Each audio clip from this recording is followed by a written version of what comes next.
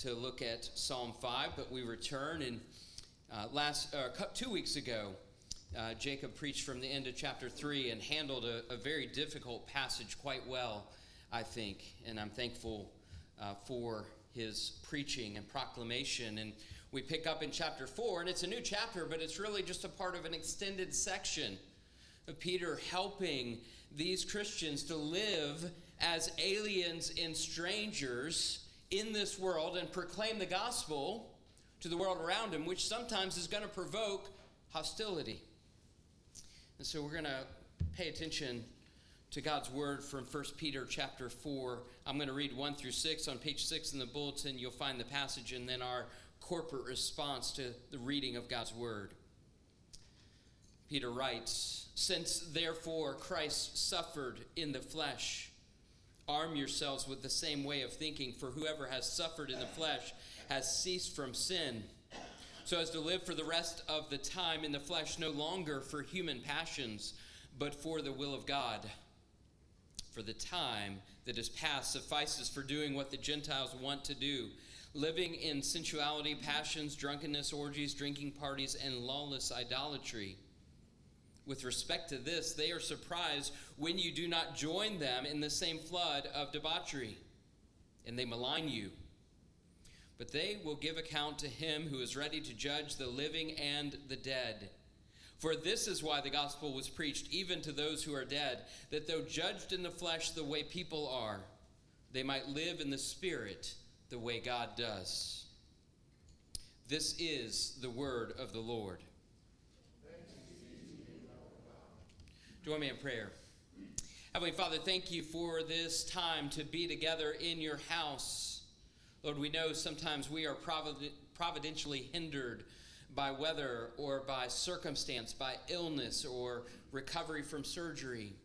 Whatever the cases may be, Lord, we pray for us as we've gathered this morning, as well as those who are joining us online, wherever we may be. We pray that your Spirit would move in our hearts and minds. Lord, unless you speak, my words are vain. Lord, unless you move by your Spirit, what we do is in vain. But Lord, we have great confidence because you've given us your word and you've called us to proclaim that word and to listen to it. That, Lord, what we do is not at all in vain. And we pray this all in Jesus' name. Amen. I do not think you could pay me enough money to go and relive middle school. I can't think of a number that you could say, Adam, if you do this again, I'll give to you. I said, no, thank you. High school was a little bit better. When I got into 9th grade, I thought I needed to be a part of things, and so I joined Future Business Leaders of America. This one will not surprise you. I joined Future Farmers of America. You see how that panned out. I joined Junior Civitan. I was joining all these clubs partially to put on my college applications and partially because you're looking for that in. You're looking for that place that you belong. Middle school was quite awful. I was not athletic. I struggled with math, and I had dandruff that I didn't really understand why it existed. It was not a lack of hygiene. But I assure you, my classmates did not care about such things. And there was that guy that had the full beard that you wondered how long he'd been there. I couldn't do that. Again, it's something that we have to endure in this time and place that we exist. And it does speak to that sense of longing and desire for belonging. I certainly never belonged to the in crowd. Not in high school, not in middle school. And I think if you were in that crowd at this point, as you get age, you probably have learned that it didn't mean as much as you thought it meant at the time. We learn these things over time. Of course, those were also rough years for me with my family. Those people that I was supposed to be closest to were either physically or emotionally distant. I was very much alone. And so, no, you could not pay me enough to go back there. As I was thinking, as we restarted our series after our Advent break, I had written this in my manuscript, which you'll be pleased to know does not always come out of my mouth, and not everything that I write, and that's probably a good thing. But I was thinking about Peter writing to this group of Christians who are very much exiles. He uses that word. He uses the word aliens and strangers or sojourners. They are outsiders. And this is what I wrote a couple weeks ago. Sort of like being in middle school perpetually with much higher stakes and consequences. Is that appealing to anyone? Probably not. But something else happened to me in those years that's important. I became a follower of Christ. I was shared the good news of the gospel by a volunteer youth leader. Many of you have heard my story. And I gave my life to Christ, and it changed everything. Did everything change overnight? Certainly not. But over time, I realized where I truly belonged. And that was in Christ. Union with him and union with his people. And my theme this morning is this: because we belong to the Lord, we live out our identity in a hostile world. And so I want to talk about three things: living new life, leaving the past in the past, and looking towards the one who vindicates. And so we start with living new life. And one of the things I love about the book of 1 Peter is that Peter will never let us get far from the cross of Christ. He repeatedly, chapter after chapter, puts the cross of Christ in front of us so that we don't forget what Christ has done. So go back to chapter 1, verse 18. Knowing that you are ransomed from the futile ways inherited from your forefathers, not with perishable things such as silver or gold, but with the precious blood of Christ, like that of a lamb without blemish or spot. And then in chapter 2, at the end of chapter 2, we hear he himself, that is Jesus, bore our sins in his body on the tree that we might die to sin and live to righteousness. By his wounds you have been healed. Pulling that language from that great prophecy in Isaiah 53. And then the passage that Jacob looked at last week with us, it begins with this great reminder in verse 18. So if you don't remember anything from that passage, remember verse 18. For Christ also suffered once for sins, the righteous for the unrighteous, that he might bring us to God. Peter anchors his exhortation and encouragement always in the cross of Jesus. He's keeping the offering of Christ's life for ours in front of us. Christ's life and death is the source of all new spiritual life and our way of living in this world. So we're raised to new life with Christ. And so that's where Peter picks up with this new life. Because of what Christ has done. Since therefore, verse 1, Christ suffered in the flesh, arm yourselves with the same way of thinking, for whoever has suffered in the flesh has ceased from sin. So to live for the rest of the time in the flesh, no longer for human passions, but for the will of God. And let me remind you something that Jesus said to his disciples. He said, the servant is not greater than the master. He is our master, and what did he endure? He endured the cross. He endured suffering for our sake. And so our expectation is that if we follow Christ, there will be suffering. There will be trials. There will be affliction. There will be difficulty. That's not great news. At least it seems. But we must remember that we are following the one who saves us, the one who redeems us and gives us new life, who brings us up from out of the pit. And so Peter's now saying, prepare yourself, arm yourself. It's a military term. Be ready. Don't be surprised, he'll say later, when this happens. Now, I will grant that the end of verse 1 can be a little confusing, particularly when you first read it, first hear it. For whoever has suffered in the flesh has ceased from sin. I do not think that means that we become sinless or can become sinless. That would contradict other parts of Scripture. So there's two primary things that it could possibly mean, and I think they're very closely related. One, it could refer to our relationship to sin has been severed because of the cross of Christ. Our relationship to sin is changed. We have a radical reorientation to sin as a result of our new life in Christ. Now, the evil one does not give up ground lightly. That's why we need to arm ourselves. We need to be ready for the hostility of this world. And this fits with what Peter says there at the end of verse 2, that or as a part of verse 2, that we're living for the will of God. So our relationship with sin is dead. That doesn't mean we don't still sin. That's one possible meaning. The ESV Study Bible says more likely, and you can decide if that's right. Peter's point is that when believers are willing to suffer, the nerve center of sin is severed in their lives. Although believers will never be totally free from sin in this life, James 3:2, 1 John 1:8, when believers endure suffering for the sake of Christ, they show that their purpose in life is not to live for their own pleasures, but according to the will of God and for his glory. Again, I think those two concepts of what that means of ceasing from sin are very closely related, but the overall context in which Peter is speaking is that of suffering for the sake of Christ and his gospel.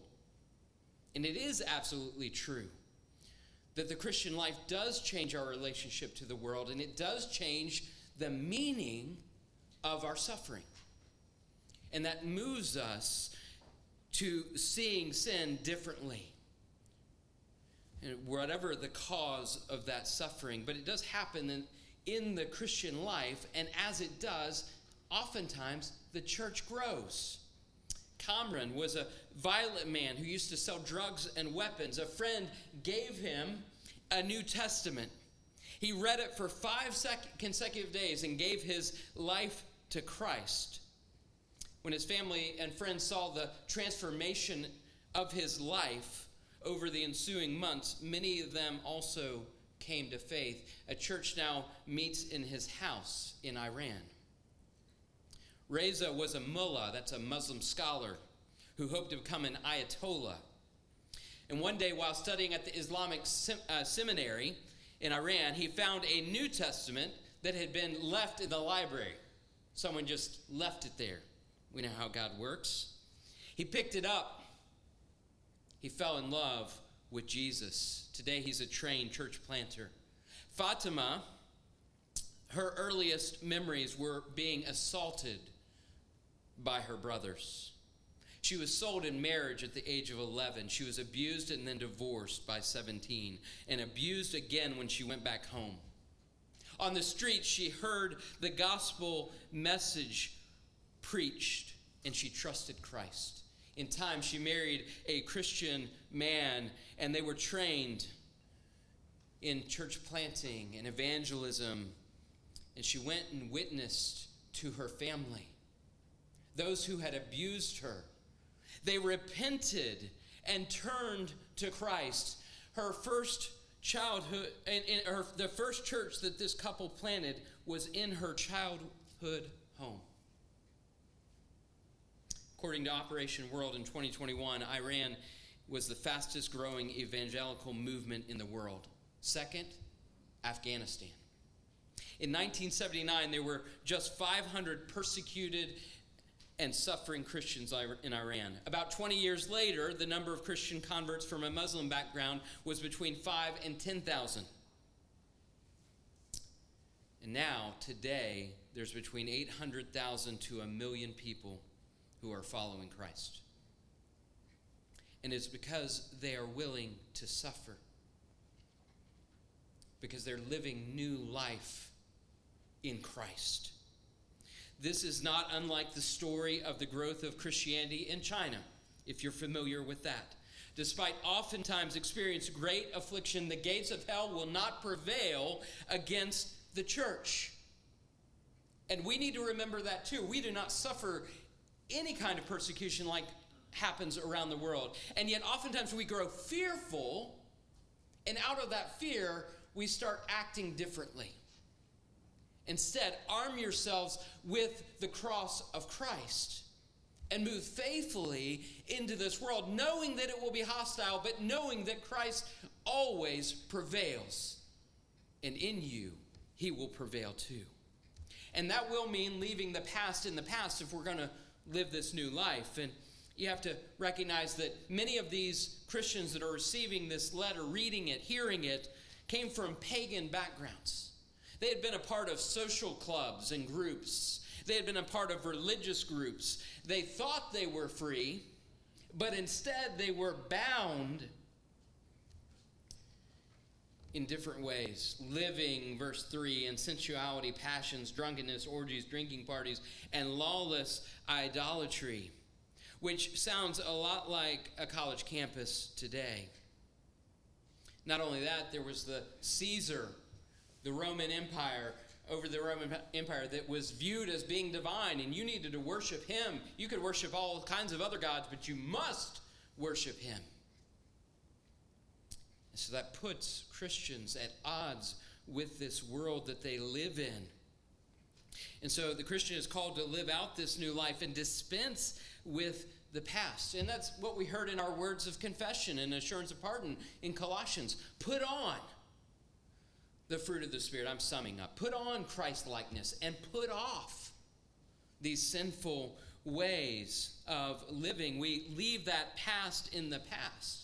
But that can be difficult. At a British zoo, there are some foul-mouthed parrots that have been donated to them. They've been isolated. There's 5 of them because they were concerned that those parrots would teach the others these words. But they received, people will give them to the zoo. They received 3 more. So now they have 8 of these parrots. And this is what the chief executive of the zoo says. We put 8 really, really offensive swearing parrots with 92 non-swearing ones. When we came to move them, the language that came out of their carrying boxes was phenomenal, really bad. Not normal swear words. These were proper expletives. Now their hope is that the 8 learn from the 92 rather than the 92 learning from the 8. Now here's a bigger problem. They put up warning signs at the zoo so that when people came to visit, they would know that these parrots might say something. Well, apparently the customers, the zoo visitors, are the ones that now are doing the swearing. Sounds like it might be difficult in those surroundings to live a new life, wouldn't it be? But then again, they have been given a new opportunity, a new life in a community. And Peter certainly hopes that these followers of Christ that he writes to will not simply parrot the culture that is around them, but instead speak the words that Christ has given to them. And so he says, that was your old life. Leave it there.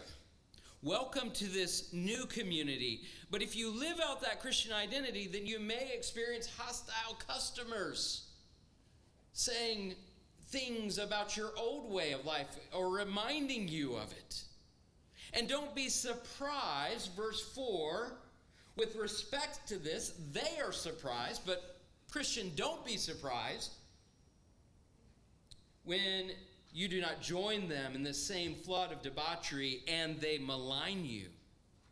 Because if you live out this Christian identity and you leave the past in the past, then you may well experience that hostility. They'll say, why don't you come and be a part of the crowd? Why don't you maybe relax? Don't be so uptight. Don't be a goody-goody.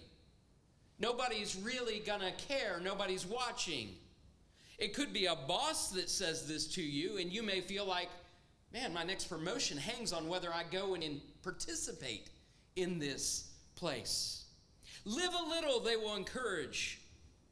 And if you hold the line where Christ draws it, you may be maligned. You may be threatened if you don't join in. From a boss, from a fraternity brother, from a friend. These invitations can come from people who love you.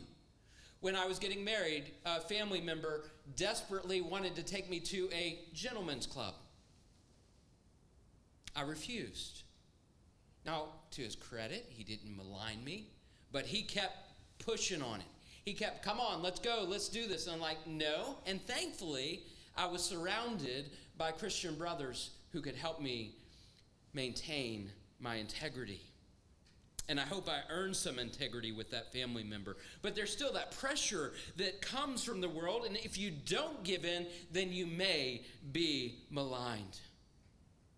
Our counter is that we are the ones that are actually living. It just happens to be a life that's been given to us as a gift from Christ, received by faith, and growing, albeit imperfectly, every day.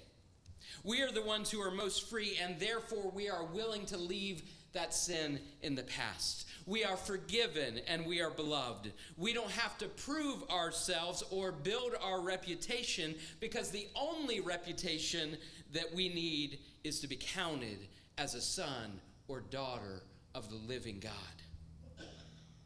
So hostility may come. And if it does, if you're maligned, then what do? Where's your hope? Well, you look to the one who vindicates. That's my final point. Part of what was so encouraging from Jacob's sermon on the previous passage, which again is a challenging one, was how he reminded us of the power of God's rule in a hostile world, and how the Spirit speaks through his people. Christ's Spirit moves through us. And that's very much what Peter is continuing to say in this passage, that God reigns. And you can trust him. And you can look to him. So when you do speak in the Spirit, when you do proclaim the gospel, know that God, as we might say, has your back. Notice what verse 5 says. It continues the thought of verse 4. But they, those who malign you, will give account to him who is ready to judge the living and the dead. See, the doctrine of final judgment, which is what we hear right there, that God will come and judge the living and the dead, it's something we proclaim in the Apostles' Creed and the Nicene Creed. It serves as both comfort and warning. Comfort to the Christian, particularly those who suffer for the faith, because it's important to remember in those moments that the judge of all the earth will do what is right, including judge those who have persecuted the body of Christ, the living and the dead. That is true of everyone, but the Christian lives with the certainty, with the sure and certain hope that Christ has already been judged in our place at the cross. So while all of us, living or dead, will be judged, we are innocent by association with Christ, instead of guilty because of our own sin. Our being united to him in our salvation is our salvation at the final judgment. And when we recite the creeds, it is both comfort and warning to those who do not yet regard Christ as their Redeemer. We will be vindicated when that judgment comes. Our older brother Jesus will come to our rescue with perfect justice. And we conclude with verse 6 of this passage at least. For this is why the gospel was preached even to those who are dead, that though judged in the flesh the way people are, they might live in the spirit the way God does. Again, another difficult statement. And if you hold in 1 Peter 3:19 that there's actually a preaching to those who have died, and they get sort of a second chance to respond to the gospel, then you might view this in the same manner and say, see, I told you, the gospel's preached to the dead. But I don't think that's the meaning. I don't hold to that, at least, and that's not what Jacob held out for us either 2 weeks ago. My first inclination was to view this as speaking of our spiritual state. That is, we're spiritually dead. So apart from Christ, and it is true, we're spiritually dead, Ephesians 2:1. And so when the gospel is proclaimed to us, then we're given new life, and we receive that gospel message by faith. We're given new life. And Romans 6 would follow along with this. But I don't think that does enough to uphold the immediate context and the cultural one. At the end of verse 5, when he says that God will come to judge the living and the dead are physically dead. So it would seem this is referring to those who are physically dead. Now here's what the NIV does. If you have the NIV translation, it inserts the word now. It should be italicized in your translations. Those who are now dead. This is why the gospel was preached to those who are now dead. And I think that fits because what's going on is these first generation Christians are wondering, if Christ hasn't come back and I die, what does that mean for my spiritual state? You may recall in 1 Thessalonians 4, that's exactly the issue that is being addressed. Christians that were concerned that they wouldn't be a part of the resurrection and new life because they had died before Christ's return. And so maybe the same concern is there, and Peter's addressing it. For this is why the gospel was preached even to those who are now dead, that they might live. They're going to die. All of us will die because that is punishment for sin. We all experience that, but they might live in the Spirit the way God does. And so we experience new life. Either way, we are looking to the one who vindicates us both now and forever. What Peter's doing is buttressing the faith and hope of these Christians in dark times when persecution is only getting worse, and the reality is they might die for their faith. And so what does that mean if you die? Well, they live because Christ lives within us and raises us to that new life.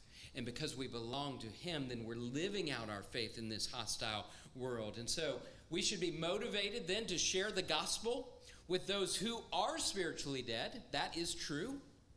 So that if they should die, and they will, that they might die in Christ and be counted among his kingdom. These things work together. If we grow in boldness, then we may well need the reminder of this vindication we await, even while the world rejects and spurns the message we share. And yet, the Lord wills and does use our lives and even our deaths for his glory. Christ's death is a pattern for us. Truly, truly, he says to us in John, truly, truly, I say to you, unless a grain of wheat falls into the earth and dies, it remains alone. But if it dies, it bears much fruit. And that willingness to follow where Christ leads is used by Christ. And we bear witness in this hostile world. J. Oswald Sanders was the director of China Inland Missions, which later became the Overseas Missionary Fellowship. And he speaks about an evangelist in India who trudged on foot to various villages. This is many years back, because he was in the 1950s, 1960s, the director of China Inland Mission. And so this simple man, no education, loved Jesus with all his heart, and he was willing to lay down his life. And so he would go to a village that did not have the gospel. And he preached it. It was late in the day. He was very tired. He lifted up his voice, shared the good news with those who gathered in the square. They mocked him. They derided him. They drove him out of town. He was so tired, had no emotional resources left, that he lay down under a tree, utterly discouraged. He went to sleep not knowing if he would even wake up. He knew that they might come to kill him. Suddenly, just after dusk, he was startled and woken, and the whole town had surrounded him. I can't imagine a more terrifying moment there. It's dark. The village has already driven you out of town. And one of the big men, as he's thinking, this is it, this is the end, one of the big men in the village steps forward and he said, "We came out to see what kind of man you are. And when we saw your blistered feet, we knew you were a holy man.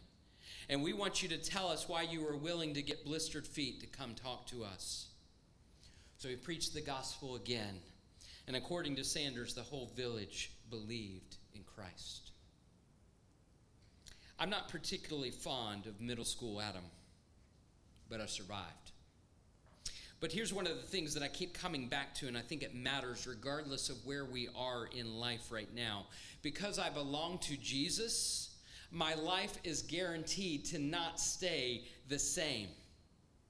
He is leading me in growth in his will and his ways. And so I'm grateful that we are never stuck where we are. In fact, Jesus is moving us forward, and he's moving us out into the world. That will require boldness. But we are never without Christ, our Savior. We are not static. It is a dynamic life that we are given. And we're changed by that dynamic grace of God that gives us safety of eternal belonging and being used by the Lord to reach the world for his name. No matter what hostility may come, that can never overcome what has been ordained for us in eternity. Would you join me in prayer? Heavenly Father, thank you for your word. And I know there are verses that are not easy to understand, at least for me, and maybe not easily preached. But Lord, I pray that because your Spirit works and you promise that your word won't return in vain, I pray that you would hold to that promise for our sake here at North Hills. Do your will in and through us, and give us boldness even as hostility around us grows. Lord, we praise you and thank you that you use us for your kingdom, for your glory, for our good. Lord, we praise you and we thank you in Jesus' name. Amen.